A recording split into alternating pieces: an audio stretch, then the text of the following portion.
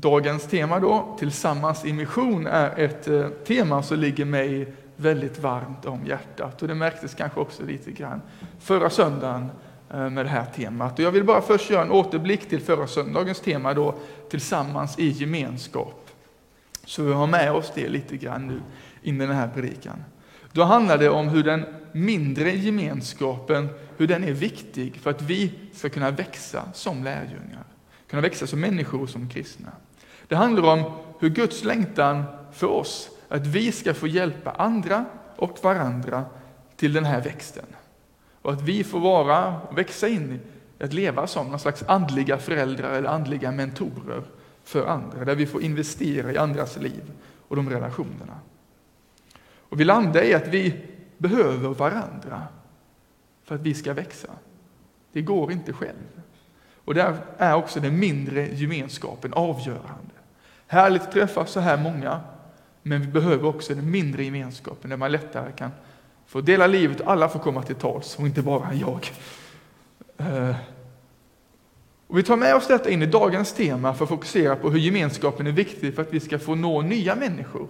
Att fler ska få ta del av Guds godhet och bli en del i församlingsgemenskapen. Så förra veckan handlade det mer om den kanske inbördes relationerna och växten. Och nu har vi mer ett utåt fokus. Och jag vill inleda med en berättelse från en församling i England, St. Andrews i Charliewood utanför London. Gud hade under flera år talat till församlingen om att på ett tydligare sätt nå ut med faderns kärlek till de som var andligt föräldralösa och även rent faktiskt föräldralösa, så att de skulle få nå ut mer. Och man började man fick inspiration till någonting de kallade för mid-sized mission-shaped communities, alltså mellanstora missionsformade gemenskaper. Alltså lite färre än vad vi är här nu, men också fler än den lilla smågruppen som vi talar om annars, kanske på 8 personer eller så här. Den här mellanstora gruppen, och de hade lite olika fokusområden. Någon hade en viss skola, någon hade ett område, någon hade mer ett äldre och någon hade mer sport och nå människor genom det. Alltså ett litet sån nisch hade de. Och de var tydligt utåtriktade, och inom varje sån här mellanstor missionsgrupp fanns det också mindre gemenskaper där man träffades också för att få prata och dela livet. Ett par sådana grupper startades och det funkade bra. Det kom med folk både från församlingen i övrigt, men också folk som annars inte hade varit med. Uppstarten av de här mellanstora missionsgrupperna sammanföll nästan med att församlingens kyrka behövde renoveras. Det behöver vara en ganska stor genomgång skulle det bli inne i kyrkan. Och man hade ju problem då. Vad ska vi göra?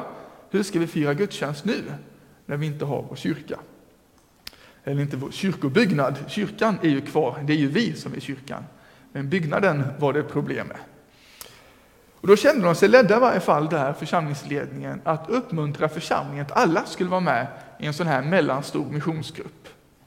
Och så gjorde man så att man fick fira gudstjänst i den helt enkelt. Det var på skolor och i hem som var tillräckligt stora, lite utspritt, fick de fira gudstjänst där. Men en gång i månaden hyrde de den stora teatern i samhället och alla kunde komma samman på en gång. Så de ändå fick samlas en gång i månaden, men det gick inte att göra det så mycket oftare. De ville faktiskt inte göra det så mycket ofta heller, för de ville bemyndiga den här mellanstora gruppen att själva få fira gudstjänst. Naturligtvis med församlingsledningens stöd och uppmuntran och utrustning och gemensamt material och så här. Men att det skedde i grupperna. Man startade allt fler grupper och fler kom med. En del var tveksamma först till detta. Ska det inte vara som vanligt? Nej, det går inte. Och till sist så kom i princip alla med faktiskt som var församlingsaktiva i någon sån här grupp. Och 2005 då så började man renovera tidigt på året. Och 9 månader senare när man skulle ses igen hade man problem igen. För man var dubbelt så många som när man hade börjat. Alltså under ett år hade andelen församlingsaktiva ökat med 100%.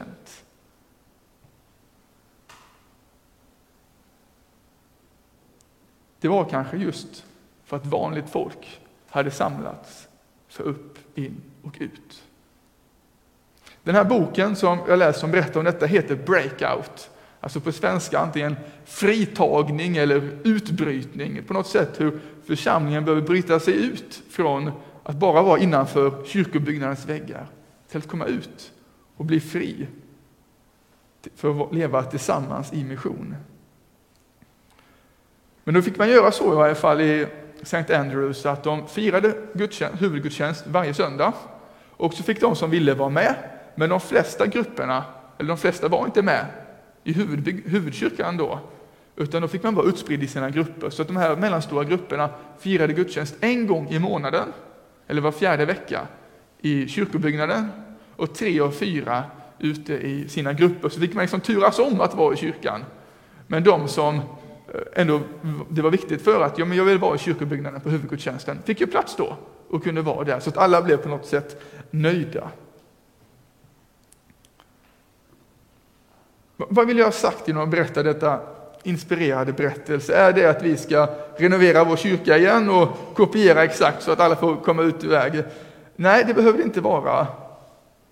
Men likt dem behöver vi lyssna in den heliga Andes ledning och stärkas av detta exempel. Jag tycker det är inspirerande. För det vi kan ha sagt av detta är att den mindre gemenskapen är en nyckel för att nå nya människor med evangeliet. Delvis för att många faktiskt tycker att det är lättare att komma in i en mindre, lite mer avslappnad gemenskap än att komma till högmässan. Det kan ju vara lite olika, men många tycker nog så. Men också, kanske framför allt, för vår skull. För att det blir lättare för oss som är aktiva i församlingen att nå ut. Om vi är med i en mindre grupp där vi tillsammans ska få uppmuntra och stötta varandra i vår vardagsmission. Så att vi faktiskt står tillsammans i missionen. För det tror jag är själva poängen med den här berättelsen. Att det inte är några speciella evangelister eller stjärnskott till någon slags präster som ska göra allt den här missionen. Utan det är vi tillsammans. Det är du som behövs. Vi kallade alla att vara tillsammans i mission. Vi ska fördjupa oss lite mer i detta utifrån Matteus evangeliet med 2 olika bibelord. Vi ska läsa från Matteus 28, 18-20, alltså det som kallas för missionsbefallningen. Det här var då från strax innan Jesu himmelsfärd och han ger sin marschorder till lärjungarna. Vi läser.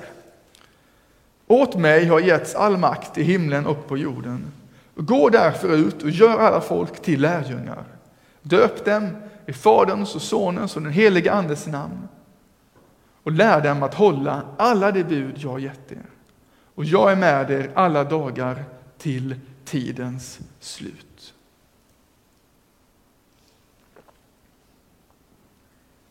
Jag tror att många av oss känner igen den här. Inte minst för att den har en viktig roll i vad Jesus säger om missionen. Men också så läses den varje dop och konfirmation. När vi tänker på vad Jesus menar med han säger här så kan vi nog tänka att uppdraget han ger oss är att flytta till ett annat land som missionär. Och det är en viktig del i missionen. Men det är inte allt. Detta bibelord fick jag lyssna på en podcast eller ett föredrag som blev en riktig ögonöppnare för mig. Jag minns fortfarande vad jag var vid en viadukt i Uppsala på en löprunda 2014. Jag lyssnade på det här föredraget. Och det var kanske den andra tillfället i mitt liv där någon kristen undervisning blev på något sätt en milstolpe i mitt liv. Det första var när jag var i Ungdom och uppgift. Vi på riktigt fick testa detta med att lyssna på Guds röst. Och detta var den andra. Och det förändrade mycket min syn på mission, församlingsliv och lärjungaskap. Jag ska förklara vad detta var och vi ska ta nästa bild. För här ser vi i Matteus 28 då att det är vissa verb som är med här. Vi ser dem. Gå, gör, döp och lär. 4 verb på svenska. Men den grekiska grundtexten då som citerar Jesus, där finns det bara ett verb. Och som svenska blir det gör lärjungar, eller lärjungar tränar, eller vad man ska säga. Det som på svenska har gör lärjungar. Och här på grekiska är det skrivet i formen imperativ.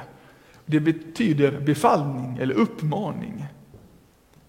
De andra verben som vi har här då, gå, döp och lär, är skrivna med particip. Det vet kanske inte alla vad det betyder, det visste inte jag innan heller. Men det betyder i varje fall att det är som ett stödverb. Det är inte ett riktigt verb, men det förklarar vad meningens huvudverb betyder. Så befallningen i sig är alltså inte att gå, döpa eller lära, utan befallningen är gör lärjungar. Och sen förklaras det av de andra. Vi kan ta nästa bild.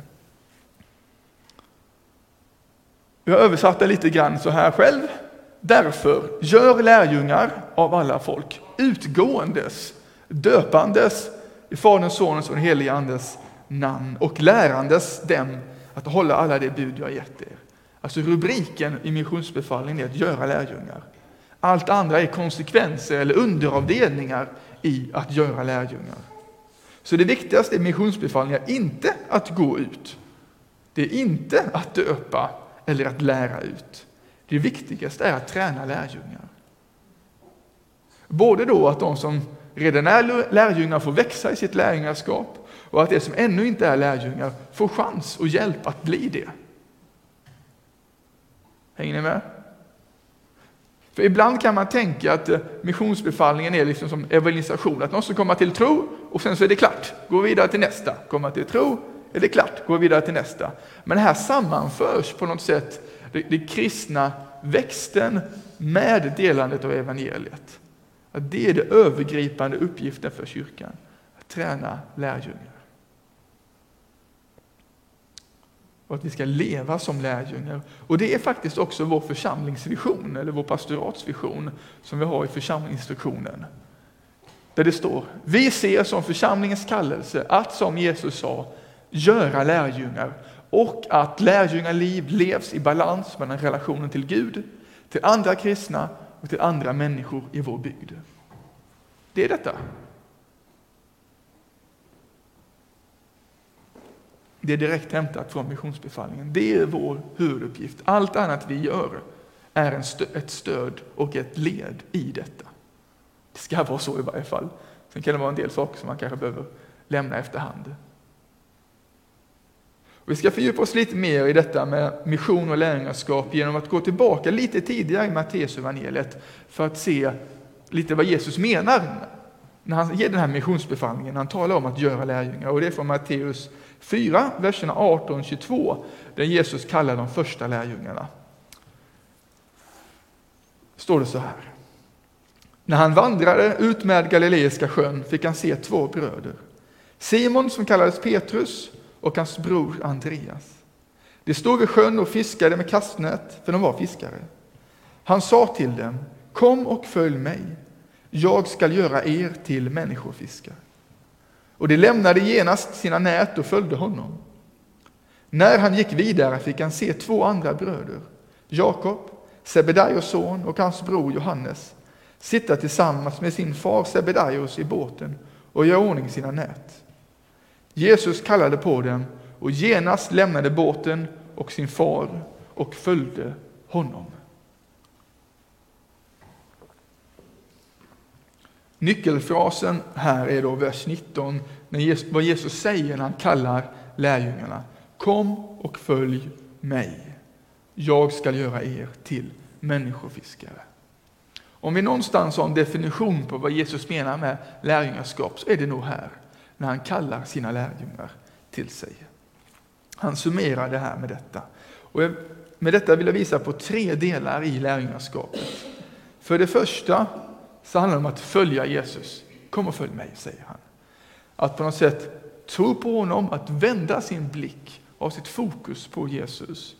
Och det handlar då både om omvändelsen och överlåtelsen till att leva som lärjunge. För det andra så säger han, jag ska göra er. Alltså det handlar om att låta sig förvandlas av Jesus. Vi är välkomna till Jesus precis som vi är. Men han längtar också efter att vi ska förvandlas till att bli allt mer lika honom och därmed också de som vi är skapade till att vara. Vi behöver växa i kunskap, i färdigheter, i karaktär. Och för det behöver vi varandra, precis som vi pratade om för en vecka sedan. För det tredje så säger han att de ska bli människofiskare. Och en människofiskare är ju någon som fiskar människor, alltså för människor till Jesus. Och detta betyder ju att det ligger i lärjungaskapets natur, i själva kallelsen och överlåtelsen att följa Jesus, att vara en missionär. För i kallelsen att följa Jesus finns också inbäddat utsändningen till att fiska människor. Jag brukar summera de här tre med huvud, hjärta, hand som minnesregel. Huvudets fokus på Jesus, hjärtats förvandling och händerna som får leva ut Guds mission här i världen. Och vi har alla olika erfarenheter, personligheter, gåvor och därför möter vi människor på olika sätt. Därför är det ju så att jag kanske har lätt att knyta an till vissa människor och dela evangeliet med dem, men inte med alla, för vi kanske inte klickar eller passar. Men kanske du gör det istället. Att det finns människor som bara du kanske kan nå. Och det betyder ju att du kan vara den bäst lämpade missionären för att möta vissa människor. Kanske som finns i din närhet eller kanske till och med människor du ännu inte mött. Och det betyder ju att du är oerhört viktig för att nå människor och en viktig kugge i Guds mission. Du behövs. Du kan säga det till den som sitter bredvid dig. Du behövs i Guds mission. Ja, kom igen nu. Sitter du själv där hemma får du säga det till dig själv. Jag tror att vi verkligen behöver varandra för att kunna leva utåtriktade liv. Tillsammans får vi stärka och uppmuntra varandra i detta. Och inte minst också be för varandra och för dem som Gud lägger på våra hjärtan. Och tillsammans kan vi också rent praktiskt göra utåtriktade satsningar på olika sätt. Jag vill berätta om ett exempel på detta som har varit en stor uppmuntran för mig de senaste månaderna. Och det är från sommarens konfaläger där vi var på Lutagård. Att det blev en väldigt avgörande tid för flera konfirmander och inte minst faddrar. Tillsammans fick vi 10 dygn där vi umgicks, hade mycket skoj och vi fick möta Gud tillsammans. Särskilt betydelsefullt blev det en dag när vi hade den här gatupastorn Marcus Olsson på besök. Han berättade många berättelser om Guds kraft och Guds godhet och flera ungdomar berättade också hur de tydligt upplevde Guds närvaro. Och efter lägret och konfirmationen så har jag och flera av killarna från lägret träffats var eller varannan vecka sedan dess för att få prata om Jesus och läsa Bibeln tillsammans. Det råkar sammanfalla att vi alla gillar samma strategiska kortspel, så vi spelar lite kort och sen så har vi 1 timmes bibelsamtal. Vi läser från något evangelium, pratar, alla delar någonting och avslutar med att vi ber alla tillsammans. Och sen spelar vi lite mer. På vår första träff hade vi det här bibelordet från Matteus 4. Och det första en av killarna säger är: detta betyder att vi ska fiska människor som ska fiska människor som ska fiska människor. Ingen kommer från en kristen familj av de här killarna. Och det är det första han tänker på. Ibland kan man bli lite skadad av att vara i kyrkan, att man glömmer kanske såna här självklara saker för andra kanske. Visst är det häftigt? Det var väldigt uppmuntrande för mig och det visar på något som är väldigt viktigt faktiskt, en del i det här med mission och träna lärjungar och hur kyrkan växer när det är väckelse. Det är genom vad man kan kalla för multiplikation. Alltså inte så att addition är att jag kanske berättar för dig så kommer du till tro, sen berättar jag för dig ett par år senare och sen till dig. Och kommer ju några till tro efterhand. Men tänk istället om jag berättar först för dig, så berättar du för han. Jag berättar för dig och du berättar för hon. Och i nästa steg berättar ni för varsin till och sen för varsin till. Det blir en helt annan spridning när var och en är med. Det kan ta lite längre tid i starten. Men exponentiell tillväxt är något väldigt starkt med. Och det är så kyrkan växer också när det är väckelse. Och det är just för att varje person är bemyndigad och utrustad att dela evangeliet. Det hade han fattat. Och det behöver vi också fatta.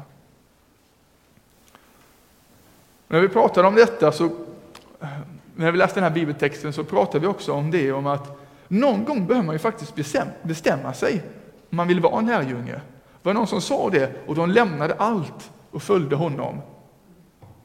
Och de fick ändra sig. Så kan det vara att ta beslutet att bli lärjunge. Man behöver göra det någon gång. Jo, men vill jag följa Jesus? Jo, men det vill jag kanske. Och sen får man på något sätt upprepa det beslutet varje dag därefter. Och i det ingår det att bidra i andras liv.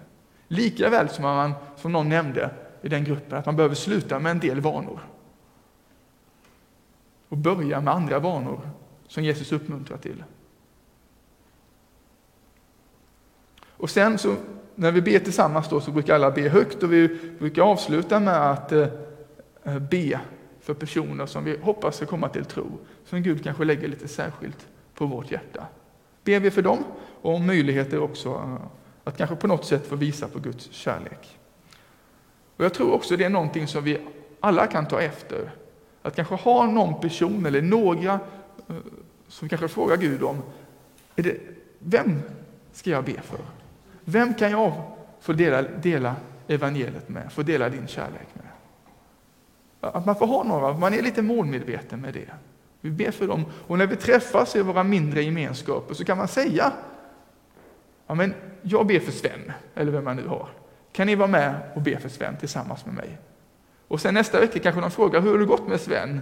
Ja, det hände ingenting. Men vi har ju bett i varje fall. Och sen nästa vecka kanske: jo, jag fick faktiskt... Ni hänger med? För att vi behöver stå tillsammans i detta. Vi behöver tillsammans få be för personer som ännu inte är kristna. Så fundera gärna på detta. Vem lägger Gud, eller vilka lägger Gud på ditt hjärta? Avslutningsvis är det ganska utmanande med Jesus. För han, om man ska spetsa till det, så kallar han inte folk att bli kristna. Man kan träffa personer, och kanske du känner så också, att jag är kristen i den bemärkelsen att jag är ju mer kristen än muslim till exempel. Jag kommer ju ändå från ett kristet land med en kristen historia, så men jag är nog kristen. Och det kan vara en bra start, för det handlar egentligen inte om vad man är utan vart man är på väg in i närheten med Jesus. Men det Jesus kallar är ju faktiskt lärjungar. Att vi ska följa honom. Även när det kostar. Det är det han kallar. Med kärlek i rösten. Men också med ett allvar. Säger han: kom och följ mig. Jag ska göra dig till en människofiskare. Han kallar oss till sig. Kanske du har sagt flera gånger till Gud: jo, jag vill följa dig, jag vill vara din lärjunge. Men kanske du inte har gjort det. Kanske du ska få ta ett steg till i din vandring med Jesus. Och på något sätt på nytt få överlåta: jo, jag vill förvandlas av dig till en människofiskare. Så vill jag ge den möjligheten att vara tyst för att säga det till Gud. Vi kommer sjunga en sång tillsammans som handlar om detta. På något sätt att jag ger mig själv till dig. Jag vill följa dig, jag vill användas av dig.